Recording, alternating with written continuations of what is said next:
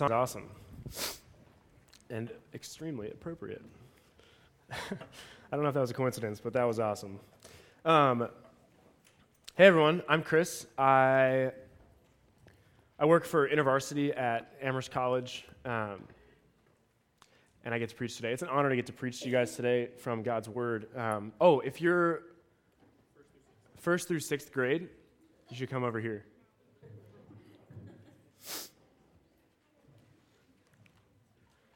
Rebels. I like it. Like I said, I'm Chris. If you've been with us, you know that we're going through a series on the Psalms, and if you've been with us, if not, let me catch you up real quick. We've been going through the Psalms in a representative way. So we learned we studied a psalm of praise, a psalm of thanksgiving, a psalm of lament was last week, and this week we have an imprecatory psalm, or a psalm of imprecation, which is just a fancy word for cursing. I think we use that word because it sounds like a little bit less bad than a psalm of cursing. Imprecatory psalms, what they are generally, first of all, let me say that we're going to interpret this psalm, Psalm 137, through the lens of the New Testament. As Christians, as people living in a post-Jesus world, we have Jesus as the lens through which we can read not just the Psalm, but the entire Old Testament. So if you're with us through the studying of Deuteronomy, that's how we study Deuteronomy. That's how we study the Old Testament. That's how we're going to study the Psalm. Wow. That is probably going to happen again. When it says imprecation, that really just means a curse. To call down a curse on your enemy or someone who's done something wrong to you.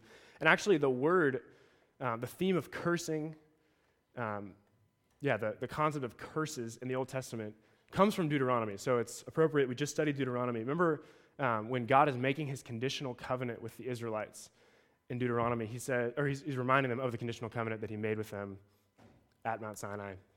He says, if you follow all my commandments, if you're obedient, if you love me and serve me, then I will bless you.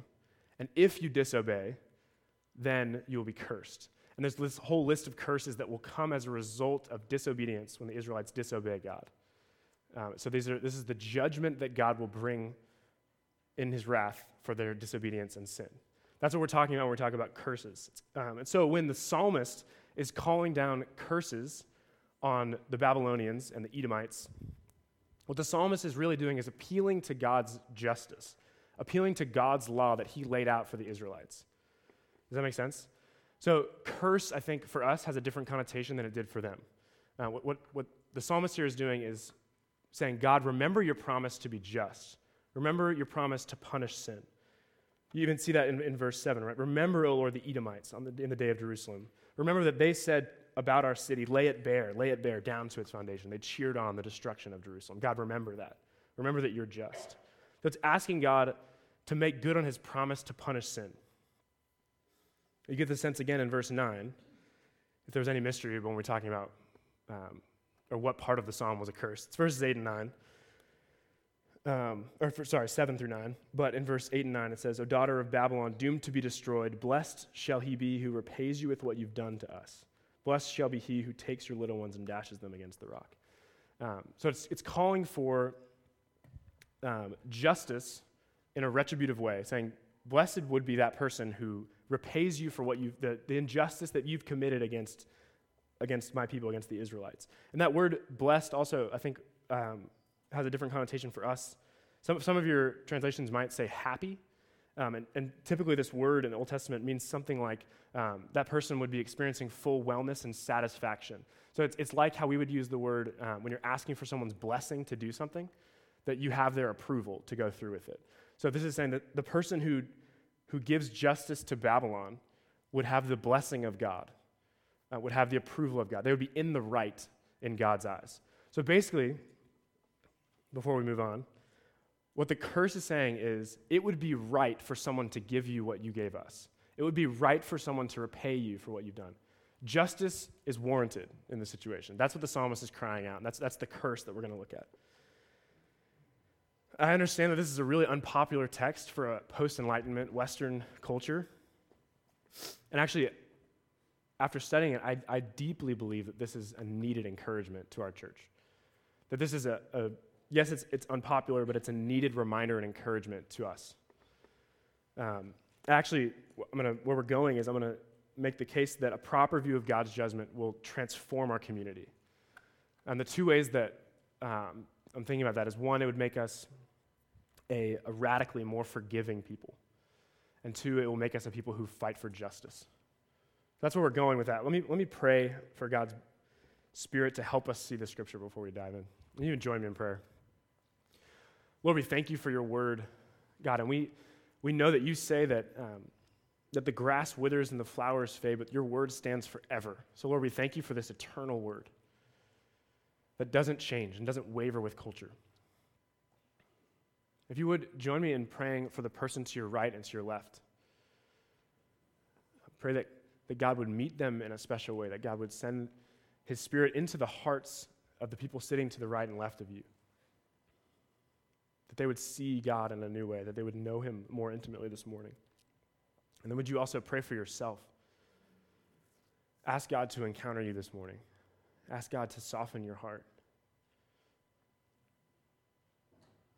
Lord, make us a people who tremble at your word. And then would you pray for me also? God, I need your help, God. I ask that you would give me words to speak. Lord, help me to speak truth and to exalt your name. In Jesus' name, amen. All right, let's dive in here. So if you were with us last week, you know that you know what a psalm of lament is. And actually, I want to say that this Psalm 137, if you're with me in the text, it really starts out as a psalm of lament. It says, "By the waters of Babylon there we sat down and wept when we remembered Zion. On the willows there we hung up our lyres, for there our captors required of us songs and our tormentors mirth, saying, 'Sing us one of the songs of Zion.'" So put yourself in the context of the Israelites here. Now we know from extra-biblical texts that the Babylonians were a people of war. They were a military state, and they had honed their methods of war. And so when they conquered Jerusalem, they conquered Jerusalem. We know that they were cruel. We know from the text here that they literally dashed the infants of the Israelites against the rocks. So the conquest of Jerusalem has been a bloody thing. The Israelites have endured horrors beyond imagination. And now they're out of their promised homeland that God has given them. They're in exile in a foreign land, in a pagan culture, after witnessing all of these atrocities. And the psalmist says, "There we hung up our lyres." That's instruments of praise. To me, this captures the heart of the Psalm of Lament. I'm not going to spend a lot of time on this because Austin preached on it last week, and the sermon is online if you want to listen to it. But the psalmist is in a place where he's saying, no more songs. No more festivals or dances. I'm hanging up my instrument. To me, that captures the heart of lament. It's not a time for dancing and singing. All hope is shattered. They're wondering, where is God? You may know that the Israelites had a rich history of singing together and praising the name of God. David had employed full-time people to make instruments and sing praise to God. But they're saying the time of those rituals is over. Some of you may feel like you're in that place right now, where life is broken and the things that you trusted in have failed you. And I want to encourage you from the Psalms that it's okay that songs and religion don't come for you at times. Actually, as I've been studying the Psalms with the church here, the thing that strikes me, and people say this all the time, is that the Psalms have this amazing capacity for emotional depth in multiple directions. You see highs and lows, songs of praise and ascent and thanksgiving, but also despair and lament, right? And I think, actually, that this psalm shows us that the emotional complexity of the Psalms does not come as a result of there being a psalm for every circumstance. That's not what makes the Psalms so miraculous, is that there's just a psalm for every feeling. The reason that the Psalms can carry such emotional depth is because they're about relating to a person. Because having the right song to sing in the right moment won't always help. What kind of song is this where the psalmist says, hang up your instruments, put an end to songs? The truth is that we can get to an emotionally deep place because it's not about the song. It's about the person that we're singing to. That's the emotional complexity that the Psalms bring. And I want to encourage you that if you're in a place of despair, a place of lament, when you feel like hope is lost, you don't need religion. You don't need the right song to sing. You don't need someone to whistle a happy tune to you. You need to meet the God of the Bible. You need to meet this God that the psalmist is singing to. That's the heart of lament. And that's where we find the people of Israel. That's the song that they're writing for us here. It's the end of songs. No more songs.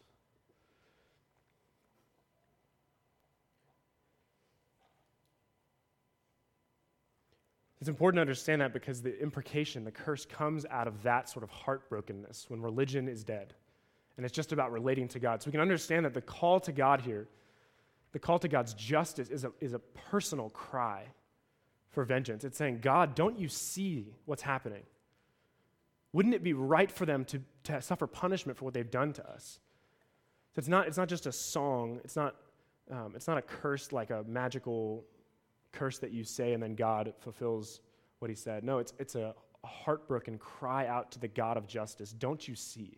Isn't this wrong? Wouldn't it be right if this were fixed?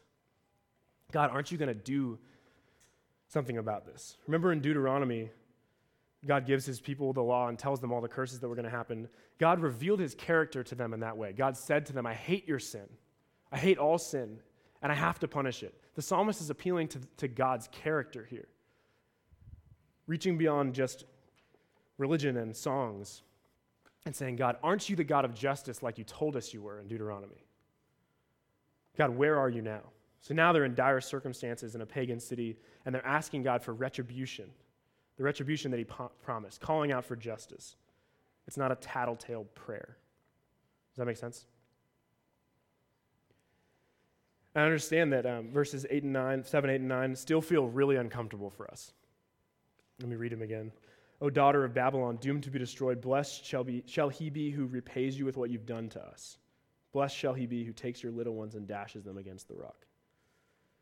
Some Christians get so uncomfortable with that. They're sort of reading through the Psalms and Psalm 135, yeah, your name endures forever, God. Psalm 136, your steadfast love endures forever. Psalm 137, Psalm 138, though I walk in the midst of trouble, you preserve my life. The danger of doing that, well, so do you know that in Jeremiah 51, God basically answers this psalm? And he says, I'm going to destroy Babylon. In verse 49 of Jeremiah 51, God says, Babylon must fall for the slain of Israel, just as for Babylon have fallen the slain of the earth. So God answers this and says, yes, I'm going to bring judgment. God does bring the city-shattering wrath that Babylons deserve.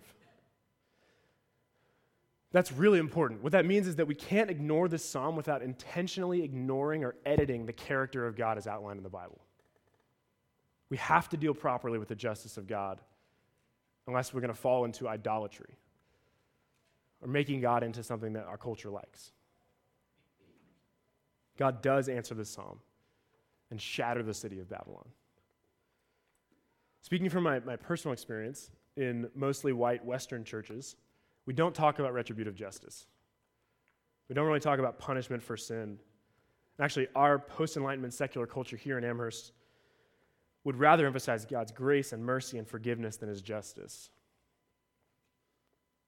We tend to think that as a society, we've progressed away from the need to talk about judgment. Or maybe that was just the God of the Old Testament. Some of you may have heard of a man named Miroslav Volf. He's a prophet to our culture. He's a theologian from Croatia, professor at Yale. He's seen his home country of Croatia torn apart by war and atrocities.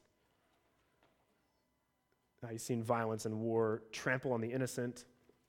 And since then, he's now travels to countries that are war-torn and offers hope to Christians. And he says that, this is a quote, violence thrives today, secretly nourished by the belief that God refuses to take up the sword. It takes the quiet of a suburb for the birth of the thesis that human nonviolence is a result of a God who refuses to judge.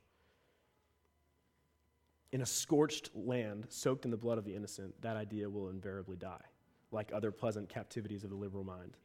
If God were not angry at injustice and deception and did not make a final end to violence, that God would not be worthy of worship. You see, ultimate justice, the judgment of God, is hope for the victims of injustice. A God who cares about justice and hears the cries of the oppressed is the boast of those enduring persecution.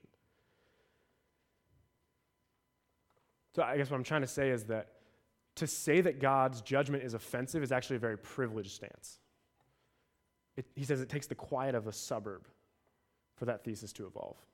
But it dies in a place where the innocent are suffering injustice. Because the fact that God is going to make things right, the fact that God is going to put an end to sin and injustice is the boast of those in suffering. The boast of those in injustice is actually hope. Because the truth is that if there's no justice in the world, what hope is there? If God's not going to make things right, what hope do we have? Think about the Me Too movement, all the women coming forward, exposing sexual assault, sexual harassment in the workplace and other places. So much of the righteous indignation of these women, these victims, beyond just the offensiveness of the crime, is due to the fact that justice is delayed or deferred or denied. Right? They're crying out for justice where there hasn't been justice.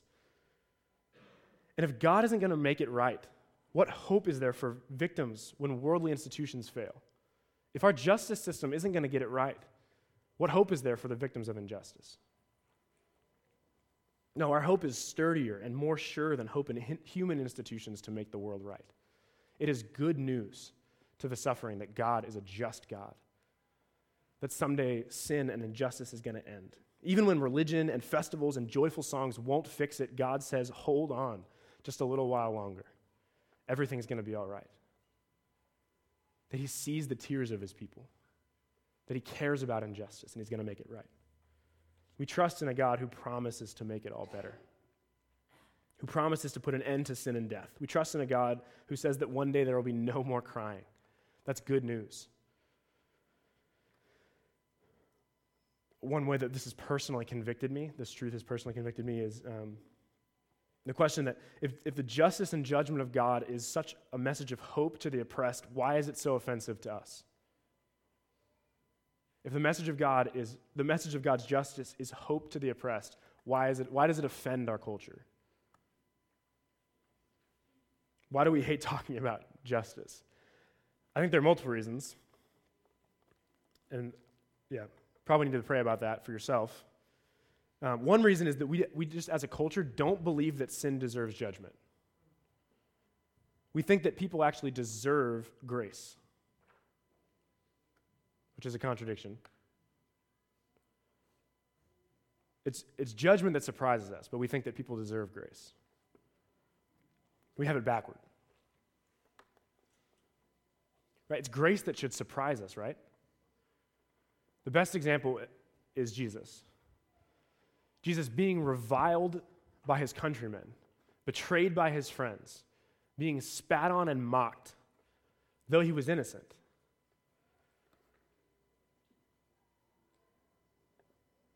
Listen to the words of the psalmist again. He says, "Blessed shall he be who repays you for what you've done." Jesus could have said that. Jesus could have cried out to God and said, "God, do something about this." He would have been in the right. He would have had God's blessing to say that. He could have said, "God, repay them for what they've done. God, pull them apart on the cross that they've built for me." He would have been justified in saying that. Justice in that circumstance would have been very unsurprising. It would have made a lot of sense. The Son of God being mocked and scorned by sinners, being spat on. Yet what does Jesus say? He says, "Father, forgive them." That's the scandal of grace that we're singing about. Even as he was suffering judgment from God for the sins of his persecutors, he could have had God's blessing.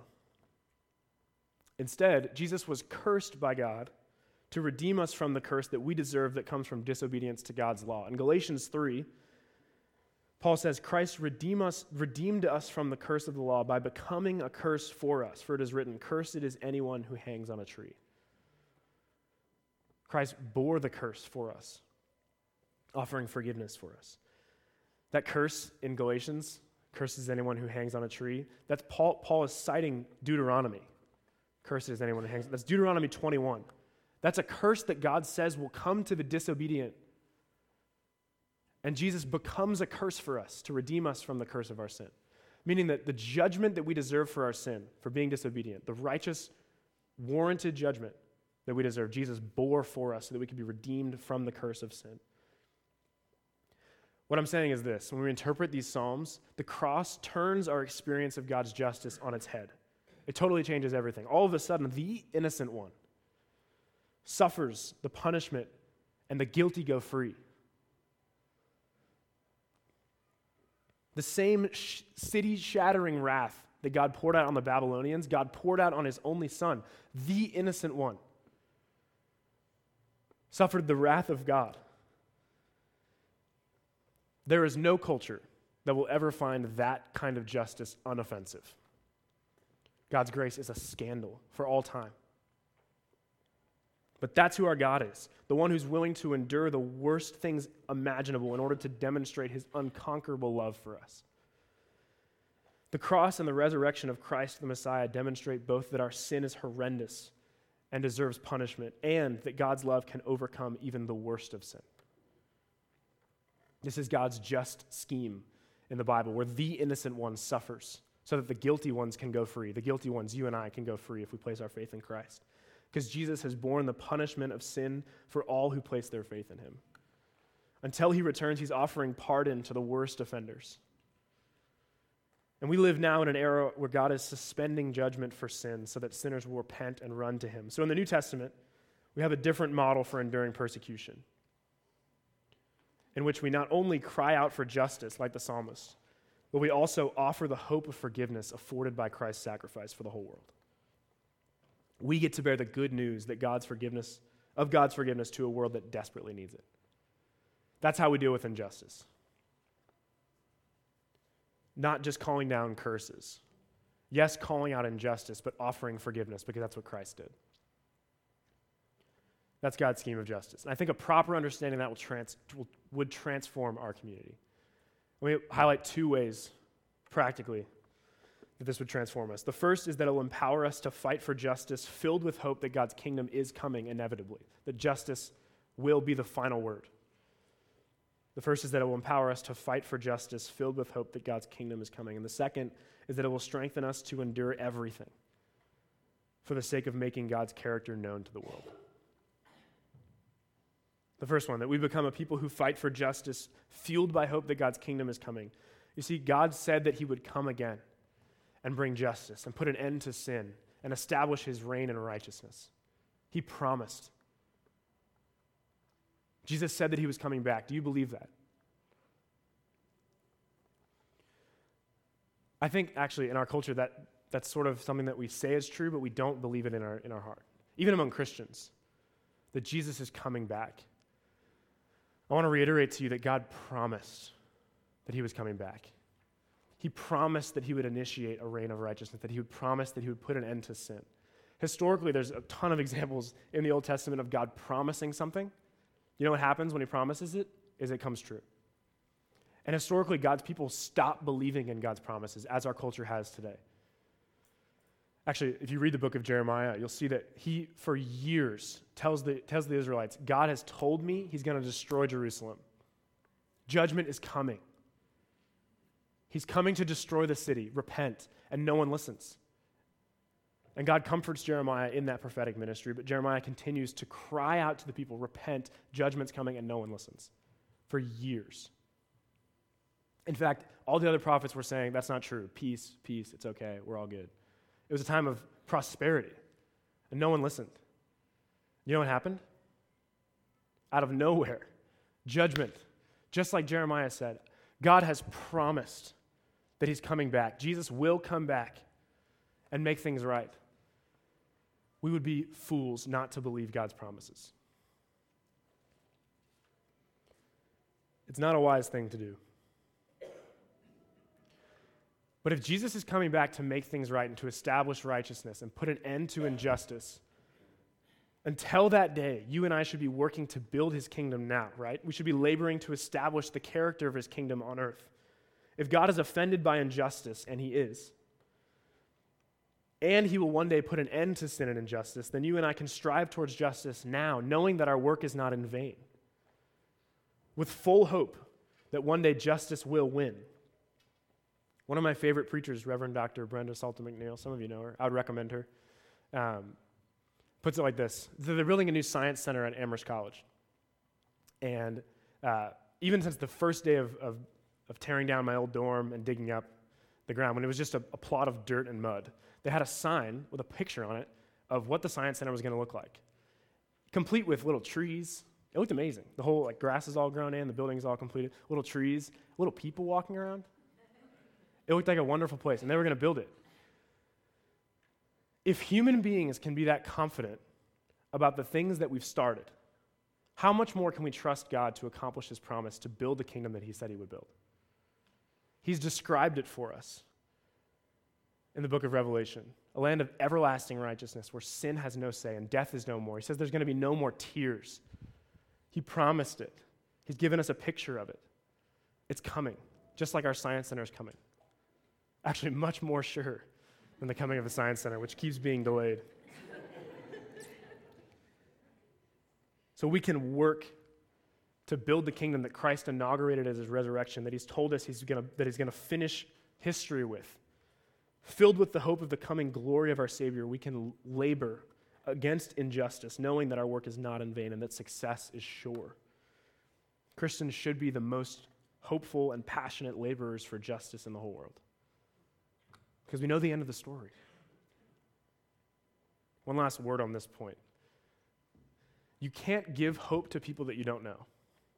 You can't bring hope to situations that you aren't in. You can't speak life to the suffering if you're not within range of speech of them, if you don't get close enough to listen to the cries of the hurting. I think this is one of the main areas of growth and repentance for those of us who are very privileged. This privilege often looks in our culture a lot like transcendence. When we can transcend the problems of this world without being affected by them. We can't speak hope or call out injustice in situations that we haven't gotten close to. Christ had to be incarnated before he could speak hope and life and die for our sin and be resurrected. The incarnation, the gritty work of getting into the dark corners of the world, was a prerequisite for resurrection, for triumph. So to those of us who have the privilege of being able to transcend issues, a prerequisite for working for justice is laying down the privilege and getting into the grit of the world. When we understand God's justice, we become a people who can draw near to suffering and strive for justice, fueled by hope. That's the first way that this truth would change us. The second is that if we were assured of the final triumph of justice and of our own personal pardon, we could endure trials with grace and forgiveness for the sake of making God's name known in all the earth. To trust in God's coming justice, plus have full knowledge of his offering forgiveness for our sins, is the recipe for otherworldly forgiveness. Let me say that again. To trust in God's justice, coupled with knowledge of his offering forgiveness for our sins, is the recipe for otherworldly forgiveness. To trust God to make things right means that you stop keeping record of wrongs. It means that you stop holding grudges. It means the end of vengeance and unforgiveness, both regarding huge offenses and petty conflicts. Trust in final judgment and knowing intimately that you've been forgiven for your sins gives you the strength to forgive your own enemies. It gives you the otherworldly ability to bless those who dismiss you, to pursue those who reject and scorn you, to demonstrate love to those who revile you, to pray for those who persecute you, as Christ said. Because you don't have to worry about having the last word or protecting your status or winning the argument when you know that you're a sinner who's been declared righteous by the Most High Judge. You don't get offended by slights against your character, or you don't need to assert your excellence. You can let offenses slide because you know that God is the righteous judge, that God is going to make it right, that God sees your suffering. Listen to the words of Jesus at the end of Matthew 5. He says, "You've heard that it was said, you shall love your neighbor and hate your enemy. But I say to you, love your enemies and pray for those who persecute you." Well, I think when we're using that proof text, we often forget the next phrase. It says, "so that you may be sons of your Father who's in heaven." Pray for those who persecute you, so that you may be sons of your Father who is in heaven. To be a son of the Father means to carry the the genetic code to carry the character of the Father, to show the world an image of the Father, to carry the Father's values into society, to represent your Father well. So Jesus, nearing the point of death, literally prayed for the forgiveness of his persecutors, and we are to do the same. So the charge is this: will you suffer for the cause of Christ so that the world will know your Father? Will you bear injustice without vengeance, without holding a grudge, without reviling those who persecute you? Will you pursue people in love, even when they scorn you? Listen how Paul describes his ministry in 2 Corinthians 6. He says, as servants of God, we commend ourselves in every way, by great endurance, in afflictions, hardships, calamities, beatings, imprisonments, riots, labors, sleepless nights, hunger, by purity, knowledge, patience, kindness, the Holy Spirit, genuine love, by truthful speech and the power of God, with the weapons of righteousness for the right hand and for the left, through honor and dishonor, through slander and praise. We are treated as impostors and yet are true, as unknown and yet well known, as dying and behold we live, as punished and yet not killed, as sorrowful yet always rejoicing, as poor yet making many rich, as having nothing yet possessing everything. Did you hear that? That's how Paul commends his ministry and his life. He says people treat us like we're dying. They punish us, but we're not killed. We're sorrowful, yet we're always rejoicing. We're treated as poor, yet making many rich, having nothing, yet possessing everything. Are you ready to do that? Do you see how countercultural and otherworldly this witness is to Jesus? Jesus' recruitment program was to call people to suffer, to call people to come to him and die. The truth is that if you expect that living for Christ will mean ease and exaltation for you, your flame will quickly burn out when things get rough. So are you ready to suffer and forgive? The Bible is actually very clear about this. If you're going to make Jesus Lord of your life, you're going to suffer. Some of you know that by experience. You might not suffer death for your faith, but you might. I actually think that some of you are called to go to the hardest to reach places of the world where physical persecution is a reality, and to share the message of Jesus at great personal cost. Others of you will experience persecution in your workplace or persecution in your family, maybe written off as the crazy one at family gatherings, or experience snide remarks from your parents, from your little brother. But you will suffer. Actually, if you're considering the claims of Christ today, if you're here and you're not a Christian, you need to hear this too. Jesus offers forgiveness for sin in return for your whole allegiance, your whole life. It will transform everything. It'll look totally otherworldly. It's not the type of victory that our culture celebrates. I want to tell you that it's totally worth it. That you should take the offer. That there's nothing in the world that could be better. I watched a video recently of a woman in Egypt. This is on national news in Egypt. And the reporter was in her home interviewing her while the anchor was back at the studio in the split screen. And the reporter is just handing her the mic. And she's talking about how her father was killed by Islamic extremists because he was a Christian. And the woman just keeps repeating, I forgive you. I forgive you. She also says, if they just thought about what they were doing, they would know that this is wrong and they would stop. But I promise, I forgive you. I'm not upset. And she prays, God forgive them. God forgive them.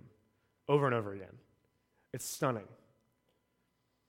The anchor on the split screen is stunned. When she finishes talking, he's quiet for about 15 to 20 seconds. Absolutely speechless. He's not a Christian. But his reaction is this. After 15 seconds of stunned silence, he says, Egyptian Christians are made of steel. Egyptian Christians for hundreds of years have been bearing many atrocities and disasters. The Egyptian Christian deeply loves her country. The Egyptian Christian bears everything for the sake of this nation. He says, oh, how great is this forgiveness that you have? He's baffled. He says, if your enemy knew how much forgiveness you have for him, he would not believe it. He says, if it was my father, I could never say this. And then looking at the camera, he says, these people have so much forgiveness. This is their faith and religious conviction. These people are made from a different substance. This woman had been born again, understood that her sin had been atoned for by Christ, and that God was going to make everything right, that all the suffering in the world would be put to an end. And so she can offer free forgiveness to people who have wronged her in unimaginable ways. And the watching world is baffled by this otherworldly witness and forgiveness. This is how we're called to bear witness to God's character. The God who suffered injustice so that we could go free. Our suffering will likely be less dramatic and less severe, but the call is the same, to lay down all of your rights for the sake of sacrificially loving those around you, so that the love of God that was first embodied by Christ's sacrifice for us would be known. Not cursing, but blessing us while he took the curse. That's the call. Let me pray for us, and then we'll do communion. Lord, we thank you that you have not counted our sins against us, God. We thank you that your love conquered our sin, God. That even while we revile you, God, and we sin against you, yet you have borne the curse of our sin, God, that instead of cursing us, you bless us. Lord, we thank you that you've made a way that we can know you. And we pray for deeper intimacy with God, with you. We pray that you would empower us to bear witness to your suffering love. In Jesus' name, amen. So we're going to